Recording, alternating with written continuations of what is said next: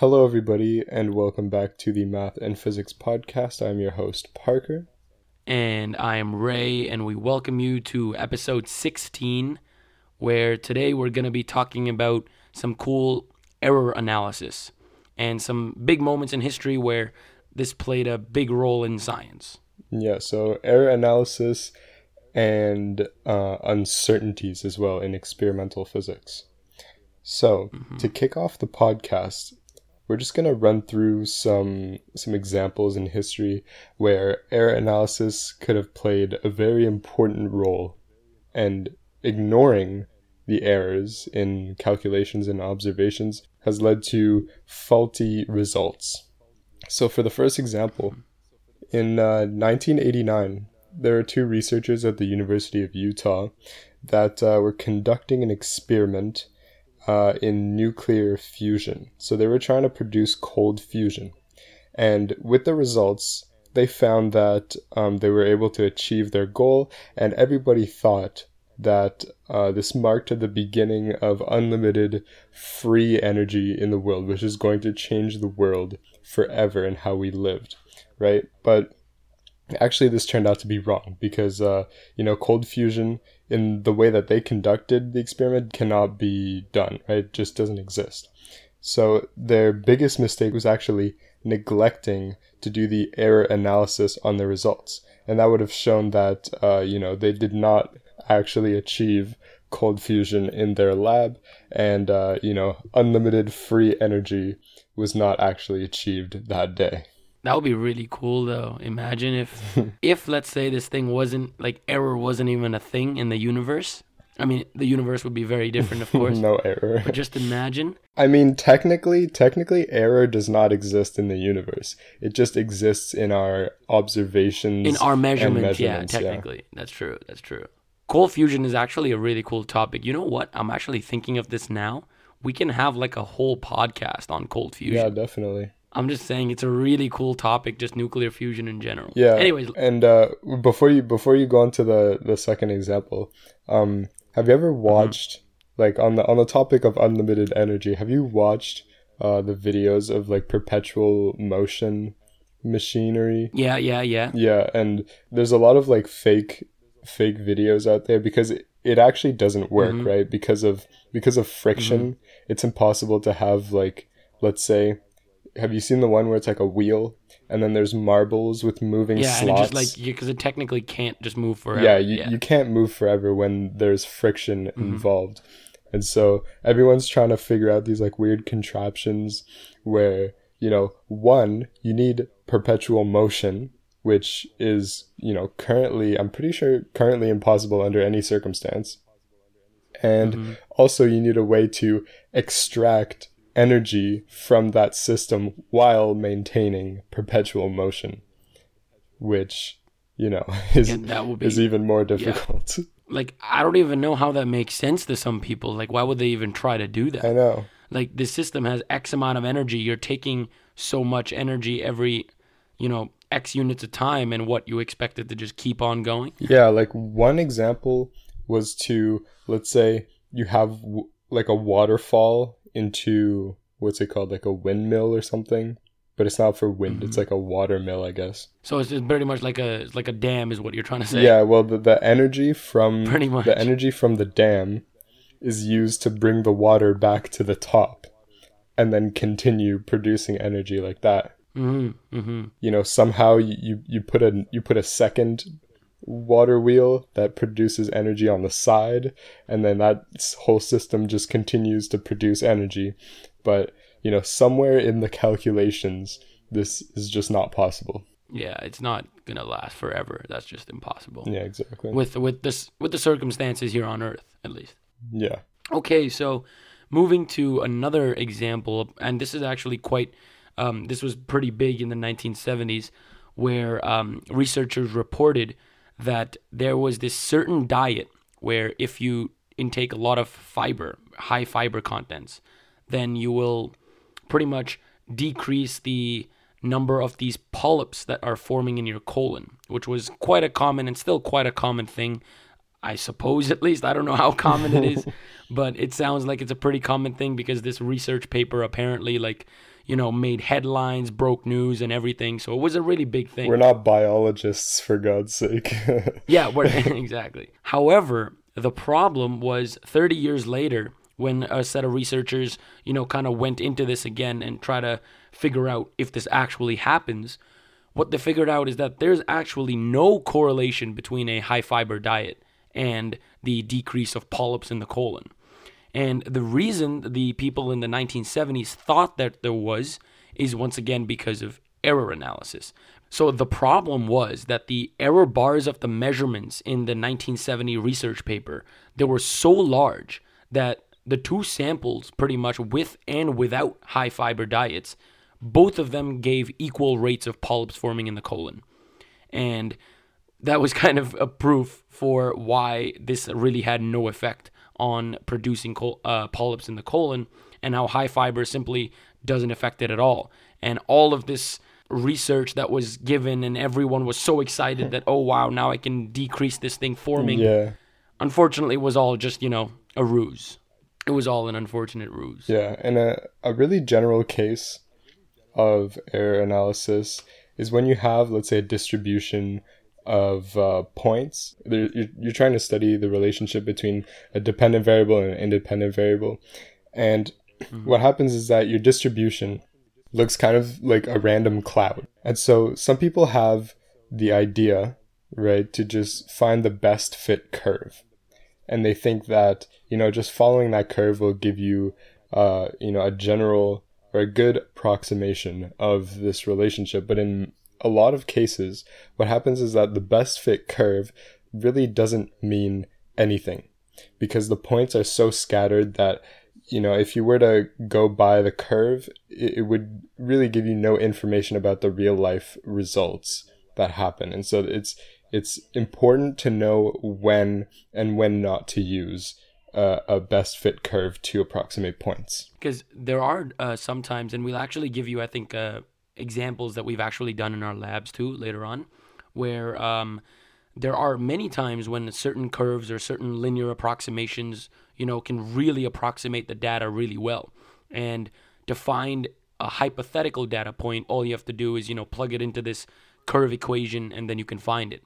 But as Parker just said, a lot of times what people don't really realize is that you can't apply it in every situation, and it doesn't always work, because sometimes it'll just give you radically different data points than what they actually are. Right.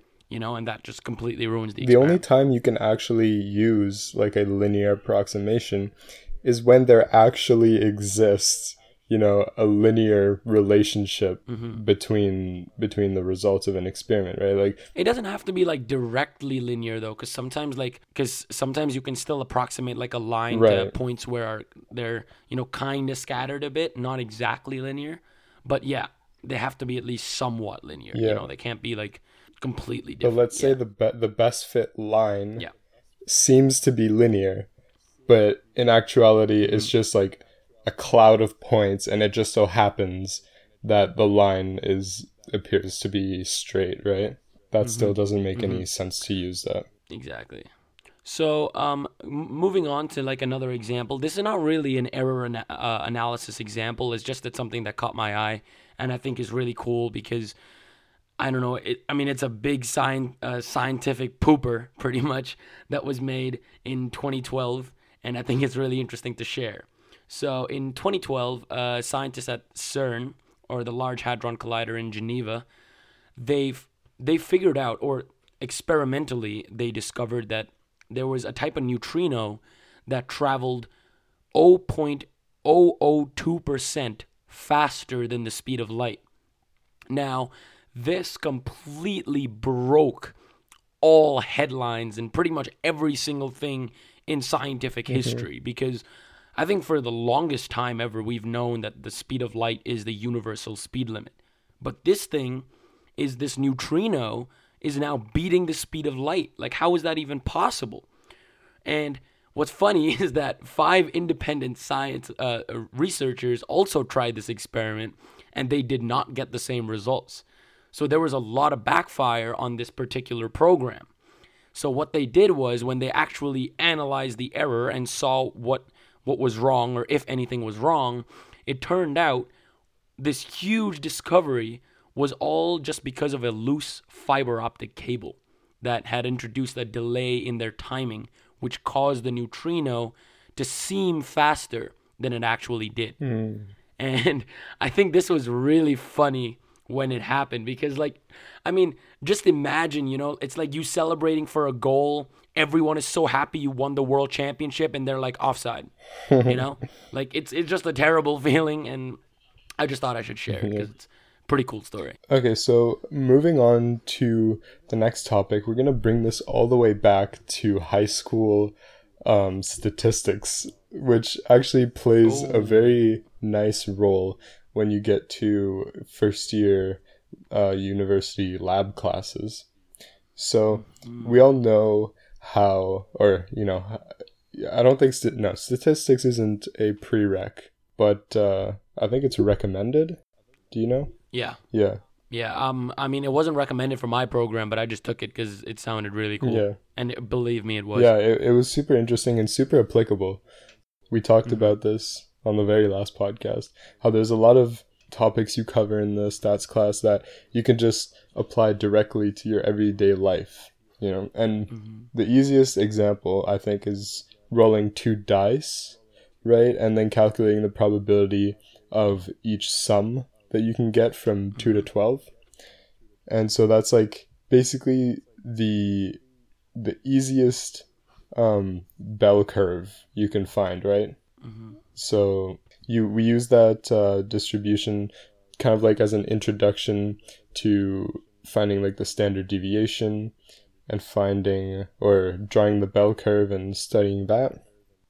And so that's when we actually learn about standard deviation and what that means. So in short, standard deviation is just how far or how spread out your points are from the mean value.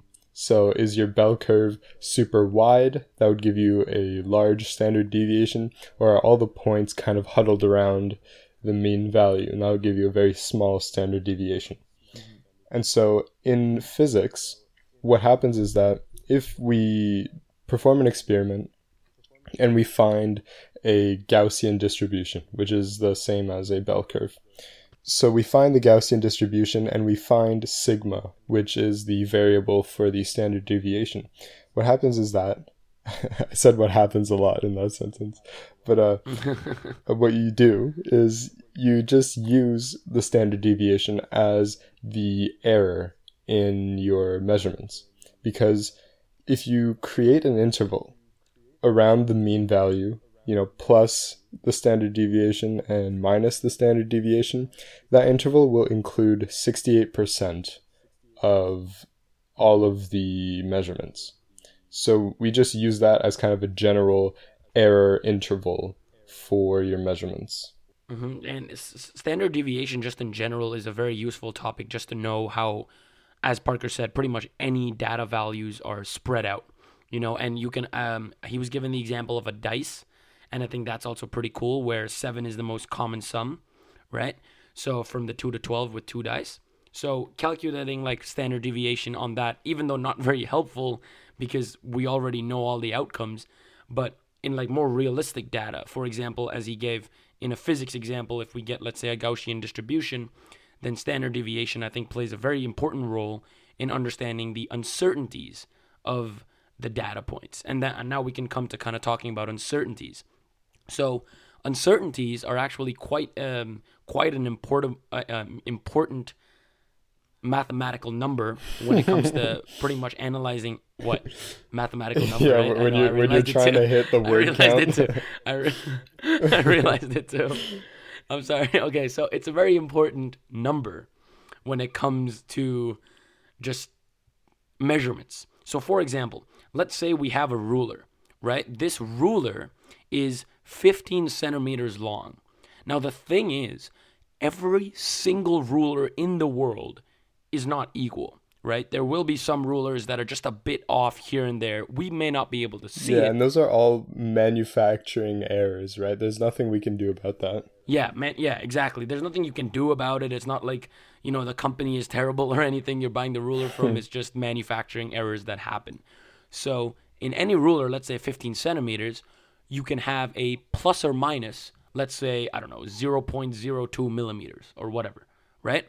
Or let's just say 0.5 millimeters. This is also true for digital rulers, right? The ones that are like super digital rulers, super precise. There is still an uncertainty, and we'll get to that after Ray finishes his idea. Yeah. And we actually, interestingly enough, did this in a lab experiment where we had to calculate the theoretical uncertainty of this ruler.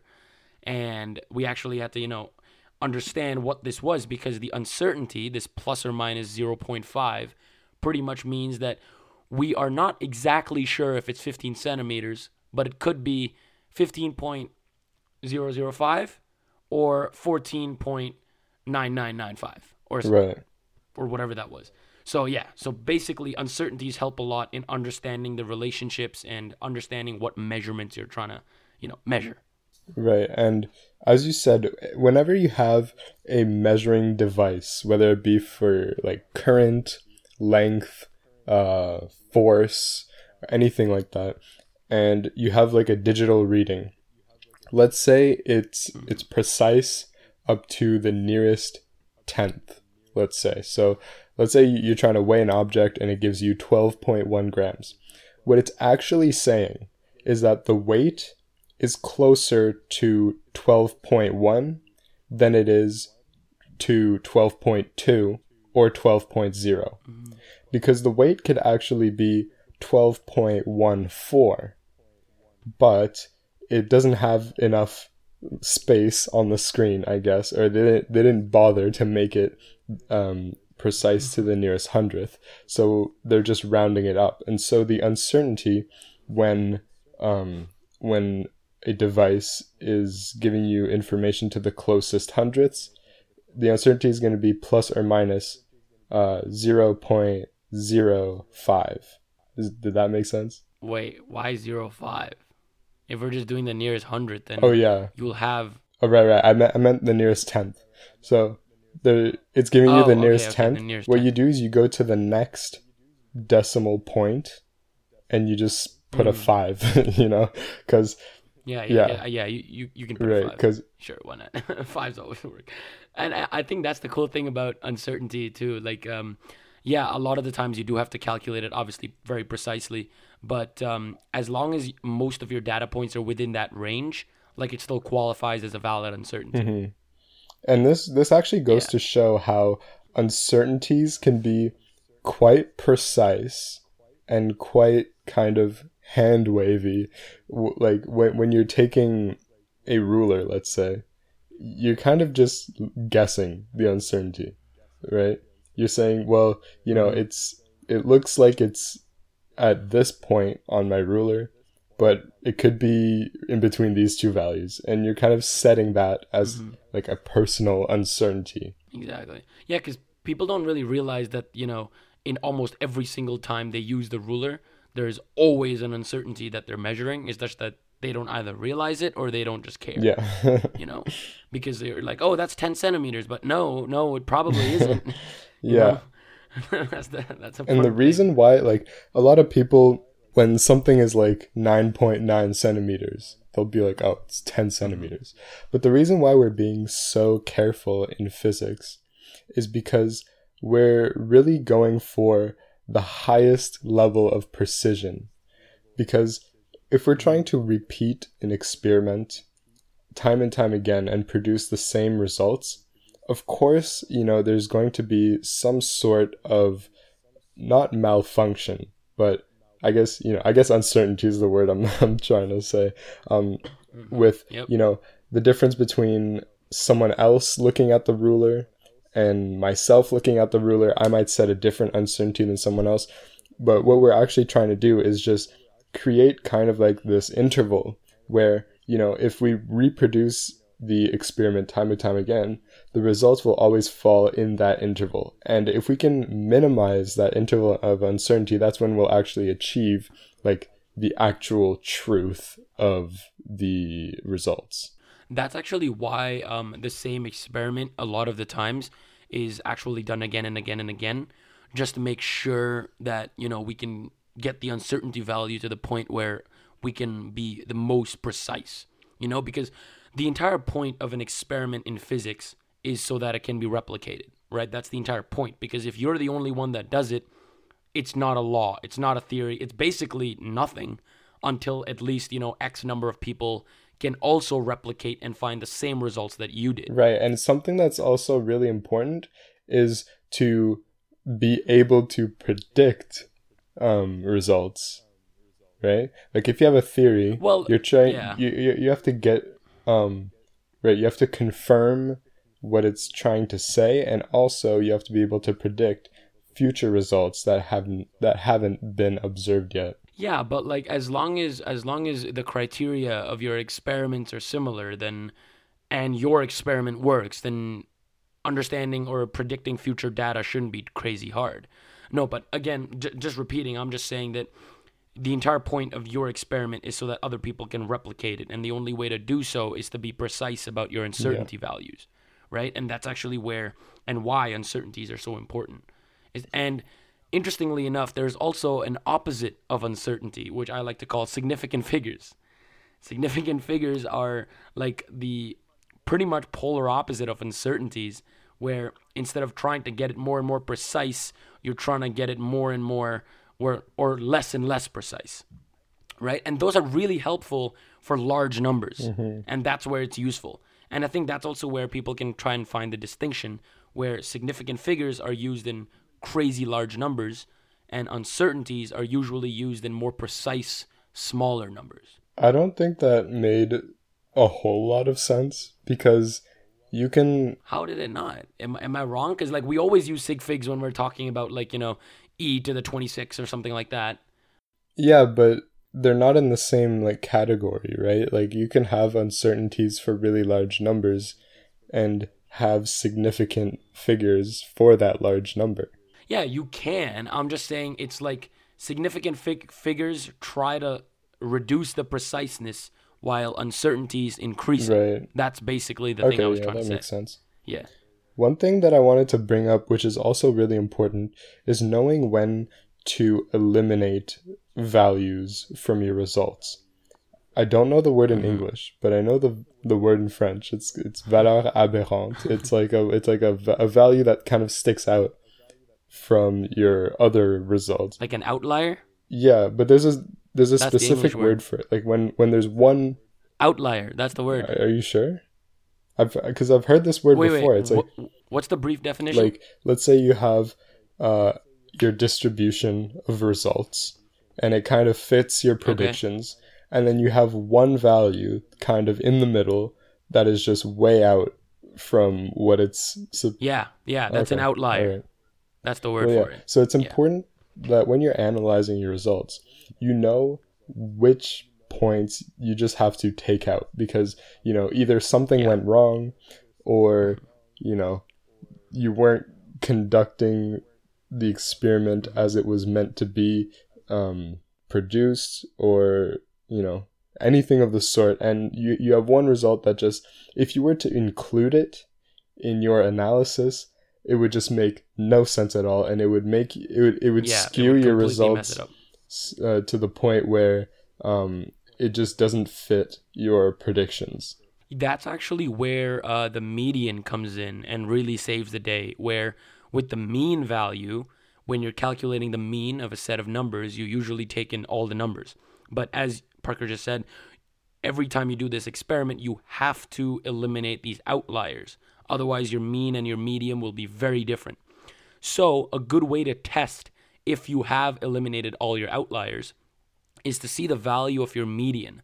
Now, the median, those that don't know, is just literally the middle value. Like if I have numbers from 1 to 10, each occurring once, the median will be 5, right? It's literally the middle value. The mean is simply the average. And the problem with the average is if I take outliers like 1 to 10 plus 20, the average will be completely skewed and will be very far from the median.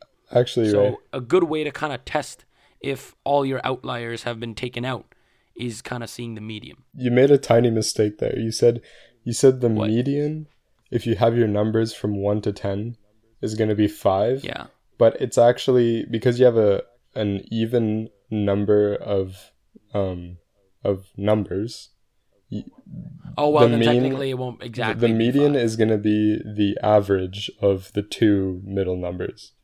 So technically your median is 5.5, Yeah, exactly. but Yeah, so it's not whatever. exactly. Yeah. Well, anyways, people Yeah, understood the point yeah. that I was trying to make. It's like the middle number versus the average of the numbers. Yeah. Right.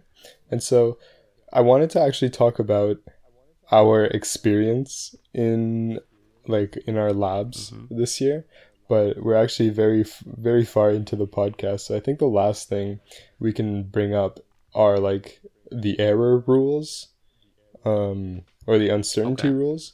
I'm not sure if that's the actual name for it, but basically let's say you have two measurements and they both have uncertainties, and then your result is actually, let's say, the product of those two measurements, or it's the sum of the two measurements. There are rules pertaining to how you find the uncertainty of your result, because it's not going to be exactly just adding the two uncertainties together or multiplying the uncertainties together, because in some cases that would make no sense at all. So let's say we have two lengths that we have to add to get our final result. So length A has uncertainty delta A and length B has uncertainty delta B. What you actually have to do when it's a product when it's a sum or a subtraction is do the Pythagorean theorem with the uncertainties. Or the quadrature, just add it in quadrature, Uh, which is like the square root of the sum of the yeah, squares. so the uncertainty in C, which is the product of A and B, or goddamn it, which is the sum of A and B, is going to be the square root of the sum of the squares of the two uncertainties. And this is also different for products and quotients, which you can explain that. So for multiplications and or divisions, I'll give you an example here. Let's say we are trying to find the speed of a vehicle, right? And we have the distance it travels, which has an uncertainty to it. We have the time it takes to travel that distance, which also has an uncertainty to it. And we know that speed equals distance over time. So we can get the speed very easily. All we have to do is take the distance and take the time without the uncertainties, divide them, and that's your speed. However, what's the uncertainty in our speed? And very similar to addition, again, we put them in quadrature, which is basically this square root of the sum of the squares. But this time, once again, very hard to explain on a podcast. It's a lot easier with like a video or maybe the equation in front of you. We can put the link in the description to these uncertainty rules. That's true. We can. We definitely can. We probably will, where you can see the uncertainty to find. So, for example, the uncertainty in the speed in this situation that I just told you will be the square root. And instead of just the squares of the uncertainties, it's going to be the uncertainties divided by the value. So, for example, I'll give you the actual thing. Let's say we're trying to find delta V, which is our uncertainty in V. So our equation will be square root, it equals the square root of the uncertainty of the distance divided by the value of the distance squared, plus the uncertainty in the time divided by the value of time squared. Once again, hopefully you guys understood that. If you guys didn't, again, link is in the description, which explains it a lot better than I would. That whole square root multiplied by the value of the speed, just to confuse it a little bit more. You have to multiply it later on because what the fraction, all that the fraction does, it just gives you a percentage of the uncertainty, and then you actually have to multiply it by the speed that you found, and that's when you get the actual value of the uncertainty. So let's say, once again, the speed was 5 meters per second.